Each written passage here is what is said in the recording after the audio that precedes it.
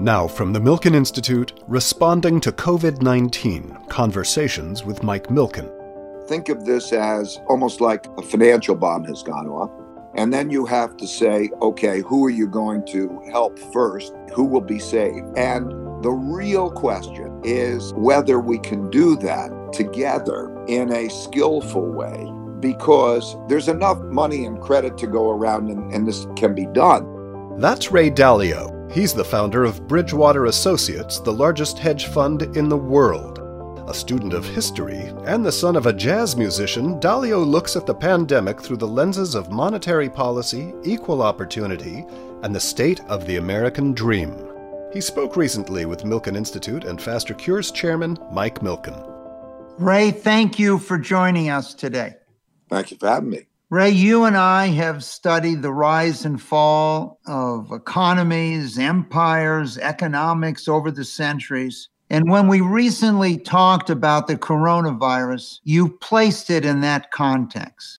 Share some of these lessons and observations you've discovered in your research and how they apply to this crisis. Let's start off in 1929 to 32. The Roaring Twenties produced a boom that also led investors to borrow money and to get overextended, and there was quite a lot of debt. And then we had a downturn and a stock market crash, because when you have a contraction in credit, a contraction in debt, you have to sell assets and you can't buy anything. And so the government had to change its policies. And this happened when we had a large wealth gap from the 20s. And so President Roosevelt was elected, and he announced that the link with gold would be broken and that the government would spend a lot of money and people. So what the government did then was to print money and buy financial assets, essentially. And that carried into social programs, transfers of wealth, and same thing was happening around the world, but in different ways. In Germany, they had this depression, and then Hitler came to power in 1933. And that was because they were fighting with each other internally, fighting mostly over wealth. Because of the chaos and the difficulties, they wanted an autocratic leader and gave special powers to Hitler. And then that led to the wars and the challenges. And then after the war, they set up a new monetary system. In 1945, we began the New World Order. And the United States was the leader of that world order, and the U.S. dollar. That's because the United States has 80% of the world's gold stocks. And we began a new beginning. And I remember a lot of it well. I'm 70 years old. I was born in 1949, and I came into a world where there was equal opportunity, and our country was working together, and we were a rich country where the dollar was dominant, and we carried that forward. Well, the same things happened again. We got more overextended. We had the 2008 financial crisis with interest rates hitting zero.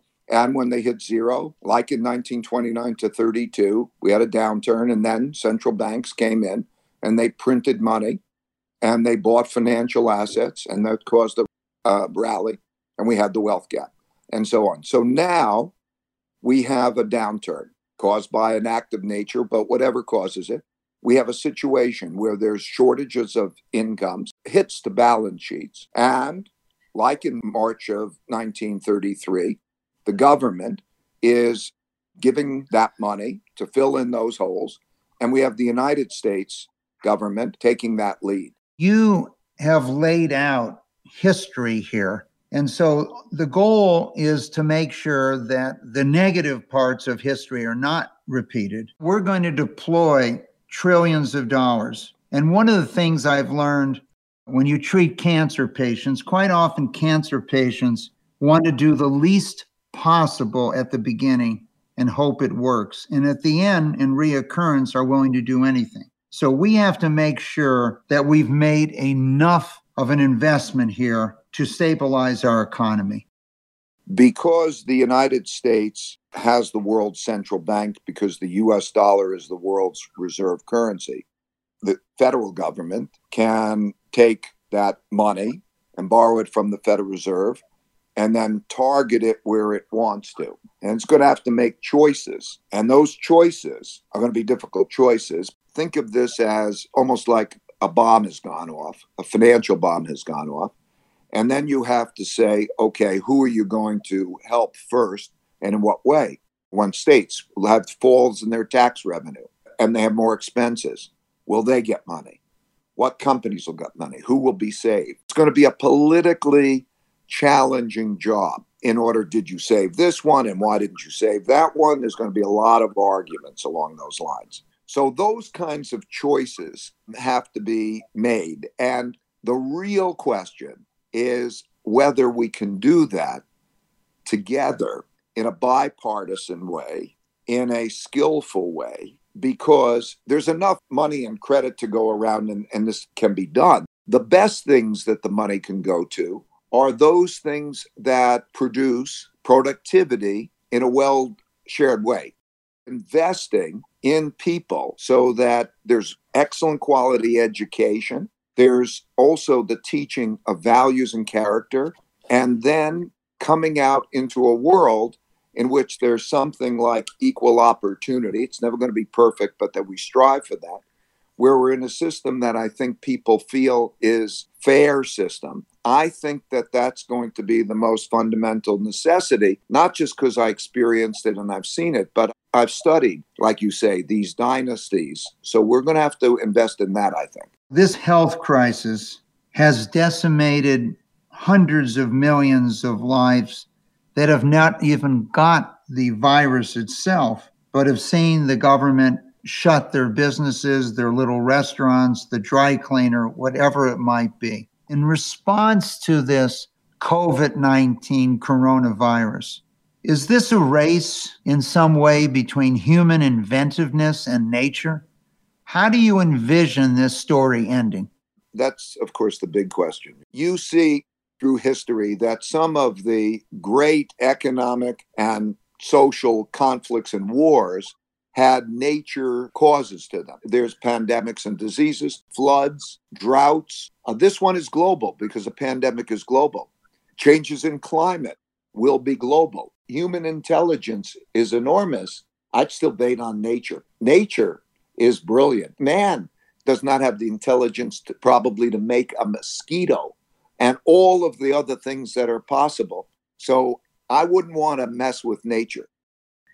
If we were to tell people that we believe in expanding the pie, we're not dividing it up, but expanding the economy, expanding opportunities. But I know you feel very strongly we need to slice the future growth or the existence of economic benefits differently. Talk about the role of inequality as you see it. And how is that inequality magnified during the coronavirus? Throughout all history, what causes revolutions is large wealth gaps, large opportunity gaps in systems that people believe are not fair. You want to enable as many people as is possible to have equal opportunity of education. That's number one. And then establishing a minimum acceptable living standard and poverty level that they can't go below, and particularly their children. So children should not be in violent poverty levels. So those that are incapable because of one reason or another have to have a minimum living standard, just civility. And then others, children, are growing up, have got to have those basic elements. And we have the capacity to do that. If you look at what money's spent on, the resources, if we go back and think that's fundamental, that's most fundamental, and that a lot of the luxuries we spend money on are less important, I think we could do that. We live in a country where people talk about the American dream. And you know, for the last 6 years, we've been working on this center for advancing the American dream. That dream of a chance to succeed, and been very concerned about the challenge to that American dream, and people don't feel that they have a chance to achieve it, which is why this center is called Advancing the American Dream. And Ray, your own life in many ways is symbolic of the American dream. How do you feel, and I know you've studied issues, a society, not just financial. How do we reaffirm to me that every person feels that they have a chance at this American dream, which somewhat is what the country stands for and how other people around the world look at the United States? What has this crisis, not just a health crisis, but this economic crisis that's been brought on, what does it do to this concept of achieving the American dream? I'm not sure that Americans know what the American dream is, or there's a clear definition of what the American dream is. We were born right after the New World Order began in 1945, and we lived that dream, which was equal opportunity, equal education, those basic things. So I think in my mind, I know what the American dream is, and your mind, you know what the American dream is, but just because it's in our mind, I don't know that we've agreed as a society that that's the American dream, because if we did, if we said equal opportunity is fundamental to the American dream, and then we said, how are we doing in relationship to that? And you would look at the schools that I'm referring to or the differences in spending and so on, we would know that we've lost that side of that beacon, or we're not delivering on that American dream. I don't know that if you were to take a survey and everybody says, what is the American dream, that they would answer it. So I think it starts with the question of what is our common dream? What is our common mission? What are we trying to achieve?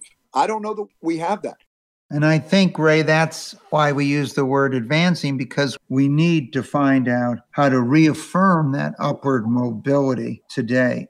I remember when I was very young, Ray, my father told me if everyone didn't feel they had a chance to a good life, that my children wouldn't have a good life. And I think you're underlying that. Ray, I'd like to end where we started today. Enormous economic dislocation, fear of a continued spread of a pandemic. As one of the world's leading money managers, responsible for pensions of so many people, or retirement savings, or just people's investment, how have you led your own firm during the last few months? And what are you telling your employees? These are stress tests. They're, in a way, very good for us, because what they do is they identify volatilities, then diversify well. And that the most important things through this is to know offense and defense, to know opportunity and to know risk reduction. So from a business point of view or for an investing point of view, have enough cushion, have enough safety. And then it's all who you're on the mission with, how their character and their capabilities, and that to, relish the tests, even though they're difficult, because we'll come out of that in a better way. Diversification is very important, and to understand that from an investment point of view in the broadest way. So to understand what monetary policy, the printing of money means, and to understand how to balance the portfolios, and to recognize, to have enough wealth and to have it well enough diversified as the fundamental underpinning of investing, and then to take your bets from there. Ray, you always provide a great deal of wisdom, and in many cases, unconventional wisdom, and your knowledge of history has served you well over the years. I want to thank you for joining us today, and we appreciate your insights. Thank you, Mike. It's always a pleasure to do it with you. Find more episodes on iHeartRadio, Apple Podcasts, Spotify, or milkeninstitute.org/podcast, where you'll also find the latest COVID-19 updates. Until next time, stay safe and healthy.